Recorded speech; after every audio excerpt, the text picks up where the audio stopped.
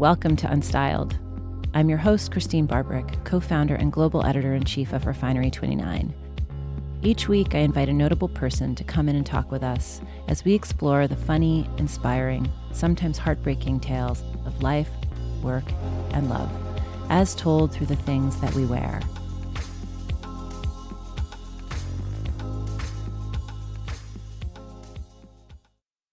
Amy Saul has spent her life negotiating 2 continents. As a first-generation American, she was born and raised in New York City. However, with a father who spent 20 years in the UN and both parents hailing from Senegal, her ties to West Africa run deep. On one hand, she's had a pretty cosmopolitan upbringing, studying at the New School and earning her master's at Columbia University, pausing only for an internship at Vogue and the UN. On the other, Amy has spent extensive time in Kenya, working with victims of female genital mutilation and forced marriage, and speaking out about the political and cultural exploitation of Africans and African Americans. This bicultural world has inspired Amy to found Sunu, an evolving publication that focuses on the African voice in critical thought and aesthetics. I don't think there could be a better moment to discuss Amy's personal experience and perspective of these 2 very unique worlds. How can fashion become global without turning culture into fleeting fads? How do we explore unfamiliar foreign places without stripping them of context? These are questions that seem crucial to creating a more responsible and respectful pursuit of a globally infused style industry. As a lifelong devotee to African and human rights, Amy knows that politics and style start at the same exact place, with the individual.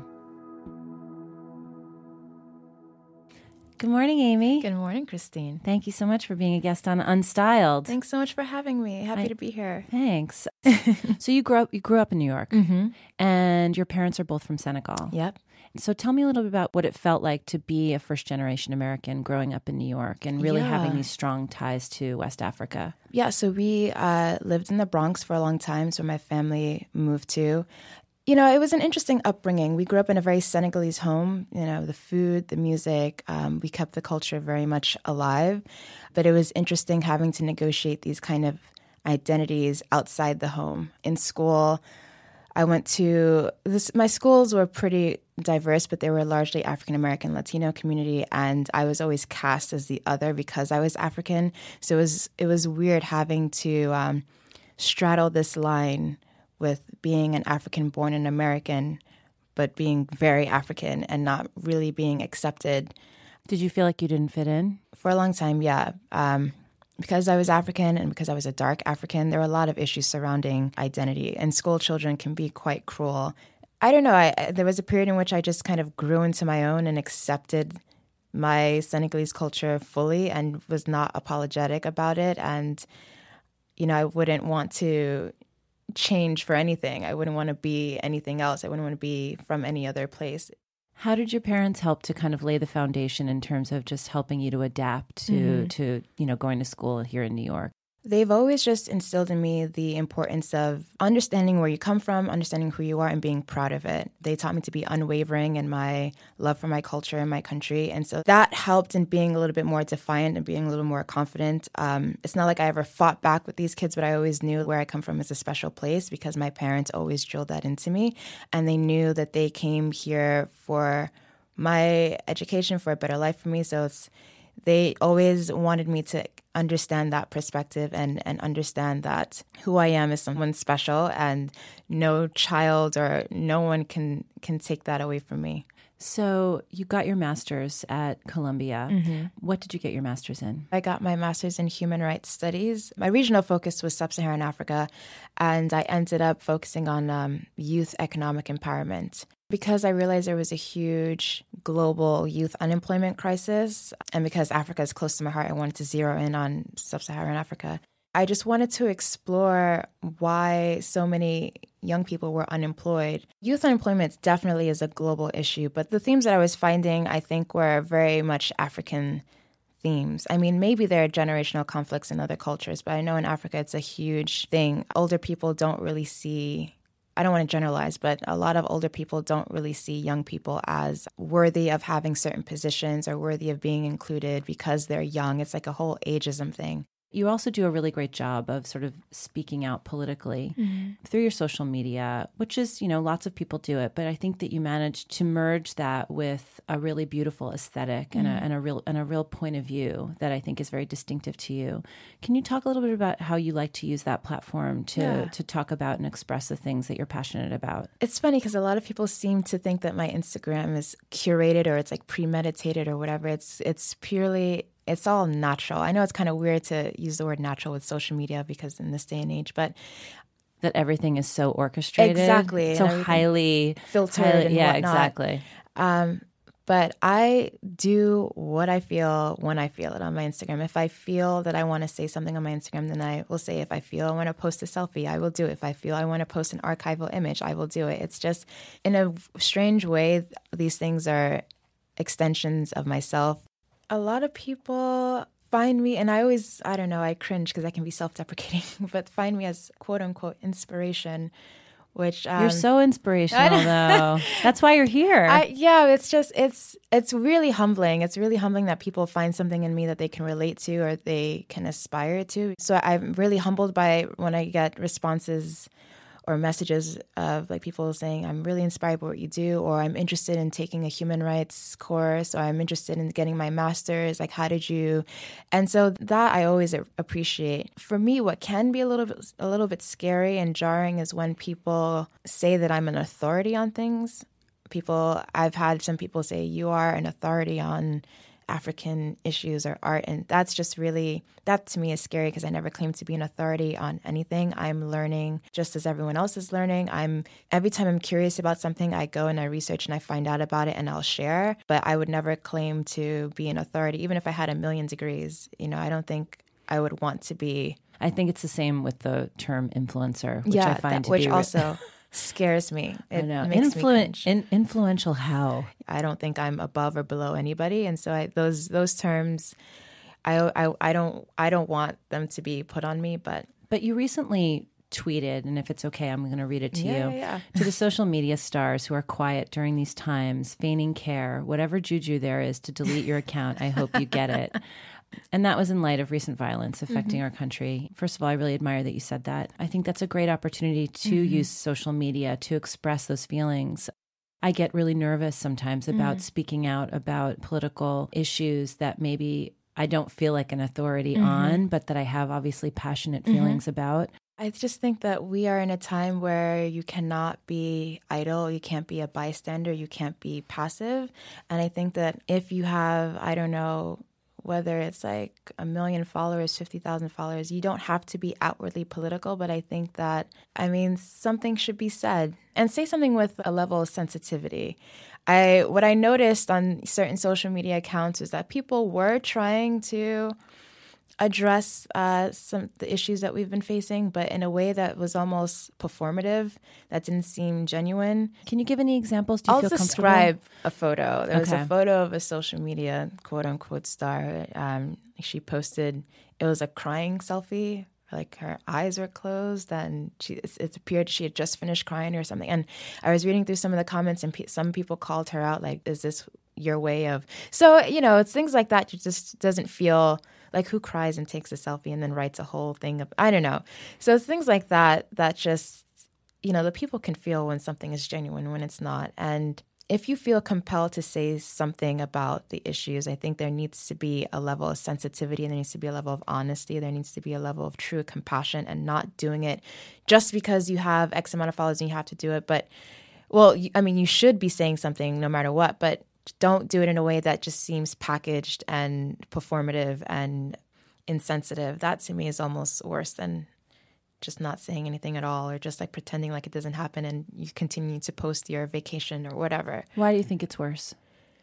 Because it's not real. It feels like an obligation and not something that's honest and true. People are being shot and killed in the streets, and to respond in a way that just seems so like, I don't know, packaged. It doesn't feel right. It doesn't sit well with me. I always think of it as sort of the campaign-ifying of everything. Everything does feel like it needs to be packaged in order for people to understand it and digest it. Yeah. And I think we should probably give our audiences more credit than that they can actually they can actually get some raw Absolutely. feedback or feelings about a certain event or certain situation that's happening, and not feel like if it's not delivered in a certain package that they're not going to like it. It's underestimating their intelligence too. People can see through what's fake. Also, just knowing as much as you can about what is happening. I think people just see what's happened in the last month and they don't realize that there's a long history of this. This has been happening, and there are people being shot and killed who are unnamed. It's just that this is not anything new. I think just we should all just be educating ourselves on the history of what's been happening. And I say that everyone's form of activism and protest is not the same. You don't have to go out in the streets if that's not your thing. But if maybe you're a writer and you want to write something, there are so many ways in which you can show your support or show that you are compassionate or show that you care about certain things. Not everything needs to be homogenized. Not everyone has to have one way of, speaking out. So I would say sensitivity, educating ourselves, and finding your way of protest and activism that feels comfortable to you. That's really, really good advice. Hey, it's Danny Pellegrino from Everything Iconic. Ready to upgrade your style game without blowing your budget? Check out Quince. They've got all the good stuff, shirts and polos, activewear, and fine leather goods, all at 50 to 80% less than other high-end brands. And the best part? They're all about safe, ethical, and responsible manufacturing. Get that luxury vibe without the luxury price tag. Hit up quince.com/upgrade for free shipping and 365-day returns on your next order. That's quince.com/upgrade. So you are really well known for your style. You have amazing style. One of the reasons why I admire you and I admire your style is because it's really simple, but it's really memorable. As somebody that obviously cares about style and really takes a lot of pleasure in getting dressed, and not in a way that says, I want you to notice me, right, kind of way. But how would you say, your Senegalese roots have really inspired your appreciation for fashion and also how it's informed your personal style? Yeah. I think specifically with Senegal, I've always been drawn to how elegant the women are, especially my grandmother. My grandmother is my style icon. It's not even about what she's wearing. It's kind of the way she wears it, how she holds herself. She's just so incredibly elegant, but in a way that's not in your face. It's just very subtle. And I think most Senegalese women kind of have that innate understated elegance, that's what I try to incorporate. Does it come from confidence? I don't know. I think it's just embedded in the cultural DNA, if I can say that. Like a respect or appreciation for just getting dressed Absolutely. and looking good. Every day women are dressed. There's no here we kind of have this culture of if we want, we can just wear our sweatpants and whatever. But there, the women are dressed every day. And especially on Fridays, it's quite beautiful. It's called Juma. It's the Friday where they have the Friday prayer, and everyone is just dressed to the nines, the men, the women, the children. It's the most beautiful scene every Friday. But even on a regular day, people they take pride in what they wear, and it's really beautiful. And I think that's what I've kind of extracted from my Senegalese roots and culture. I don't really wear wax print or, a lot of prints, and I think people expect me to do that because I'm African, but I'm being African is enough. I don't have to not that it's overperforming, but, I just think that being African, I don't need to emphasize my Africanness. It's it's here. I am. I'm just a minimalist at heart, but there are things that I extract, that sense of just pride and sense of understated elegance and having that elegance not always exude from what you're wearing, but just how you're wearing it.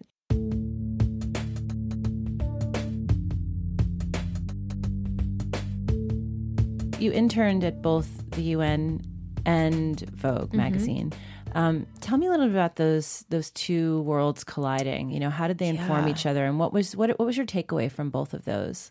Looking back, I realized a 9-to-5 job is not really what I want, even though that would disappoint my father to hear. But I think both places are, they're very much office culture, and I think the older I get and the more involved I'm getting in the work that it is I'm trying to do, I realize I need openness and fluidity. So office culture is not really for me. I was at the features department at Vogue, learned a lot about the process, but just realized that I think for a long time I was confusing passion with interest. And so I thought I was passionate about fashion and wanting to work in that world, but I was just interested in fashion. And so I realized I don't necessarily want to build a career in that world, but I like it. Also realizing for me that it was hard to always measure the impact of the work being done at the UN. It takes a long time for things to be implemented in countries. And even then, it's to see results. Yeah, to see results. And even then, it's like the work, we can do all this great work at the UN, but if the heads of state don't have the political will to enact these kinds of things. And so it sounds to me, and I could be wrong, and please tell me if I am, that Sunu is kind of an opportunity for you to have control over the messaging and over the impact, or hopefully influence the impact. The kind of content that you want to create, people that you want to engage in that, within that experience. So I would love to hear about how that idea was born and where it is right now. Yeah, so that idea was born during my final year of grad school. My peers were writing some really great papers, giving some really great presentations, but it was always kind of sad because these great papers would just be submitted to the professor and that would be that. Maybe there should be a space for young people to submit their work on Africa. And because I love the visual arts, I wanted that to include not just, students, but, young photographers, young artists, young creative writers. Printing Sunu is almost making a political statement because I peruse my favorite bookshops all the time, and there is nothing really on Africa on any of those shelves. There are plenty of journals and magazines on everything under the sun, but there's nothing quite specifically on Africa. In a way, Sunu is pushing back against this traditional way of learning. We always learn from the scholars and the professors or the top curators, and it's young people have, things to say, things to produce, and they should be recognized and they should participate in the discussions and they should be able to contribute to the discourses surrounding Africa.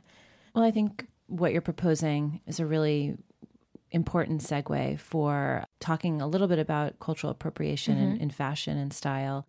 It's interesting that over the last year or two, there's been more attention given to different designers or collections that have been drawing critically or maybe inappropriately from different cultures and different countries. I would just love to hear what you think as someone who deeply appreciates fashion, style, human rights, global cultures.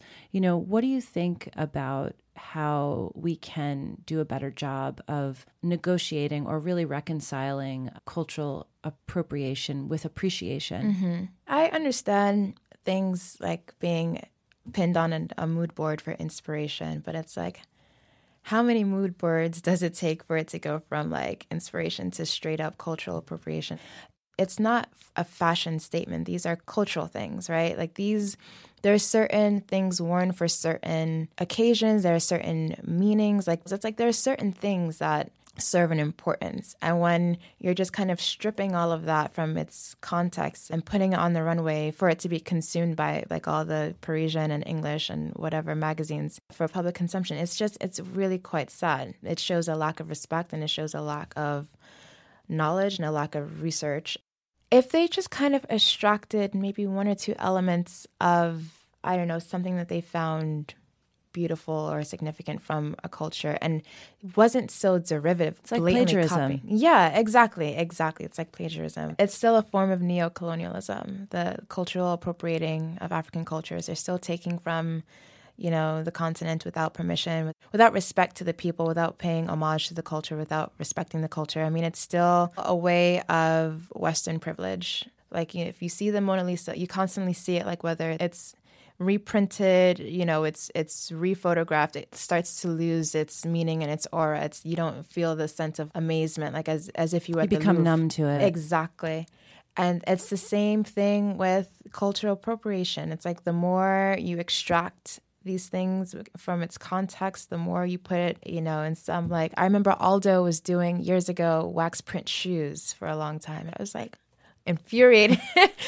There was a recent Twitter feud, I believe it was on Twitter, between Amandla Stenberg and Kylie Jenner, because Kylie Jenner was wearing cornrows. She really took her to task on, talking about the fact that it was inappropriate for Kylie to be wearing cornrows because she isn't African American or has no genuine ties to that culture. How do you feel about that? Even in that sort of that form of appropriation, where do you draw the line? Things that have an inherent cultural history, I'm against taking that and just boiling it down and distilling it to just pure aesthetics. Cornrows, that is purely African. That is African. That's pre-colonial era. That's in our blood. I will say it's important that someone like Amandla is saying, hey, this is where it comes from. This is why it's not okay. Because I feel like there's a lot of people who just don't know. I don't know if that's Kylie's case, but there are a lot of people who just don't know and just don't, or maybe don't care. Drawing from these cultures and interpreting those legacies in different ways, it comes with a responsibility of sharing the origin story of those details. I heard from you that you're teaching a class at the New School. Yes. The title of the course is quite long. It's called The African Gaze, Post-Colonial Visual Culture and the Social Imagination. So it's a course on post-colonial visual culture from Africa, kind of from the 50s, 60s, 70s, and just kind of a way to show this history of Africans telling their own stories through their own lenses, through their own perspectives. For a long time, they've been subjected to colonial photography or colonial film where Africans were the subject and, mostly considered subaltern and positioned in a certain way that, that gaze is very biased. But so this course is focusing on the shifting of that narrative, Africans telling their own stories, the social and political, economic conditions, expressing them through film and photography. And yeah, it should be interesting. Well, it sounds awesome. Thanks. Amy, it's been such a pleasure having you on Unstyled. Thank you so much for being here. And good luck with Sunu. I cannot wait to see the first issue. Thank you so much for having me. I hope you're inspired after hearing Amy Saul's story. For even more Unstyled extras, check out Refinery29 or my Instagram at Christine Barbrick. You can also join the conversation using the hashtag Unstyled across your social media. And of course, we'd be super grateful if you'd please subscribe to Unstyled on iTunes and rate us while you're there. You can head to refinery29.com to find this episode and more, and make sure to sign up for our exclusive Unstyled newsletter, delivered straight to your inbox every week. Our show today was produced and edited by Elisa Kreisinger, with production assistance from Rebecca Easley for Refinery29. Copy and research support provided by Leela Brilson. Our theme music today is by the artist Koff. Hannes Brown produced our episode music, and we recorded Unstyled with Paul Ruist. We'll see you back here next Monday for a conversation with Jill Cardman on saying fuck it to fitting in.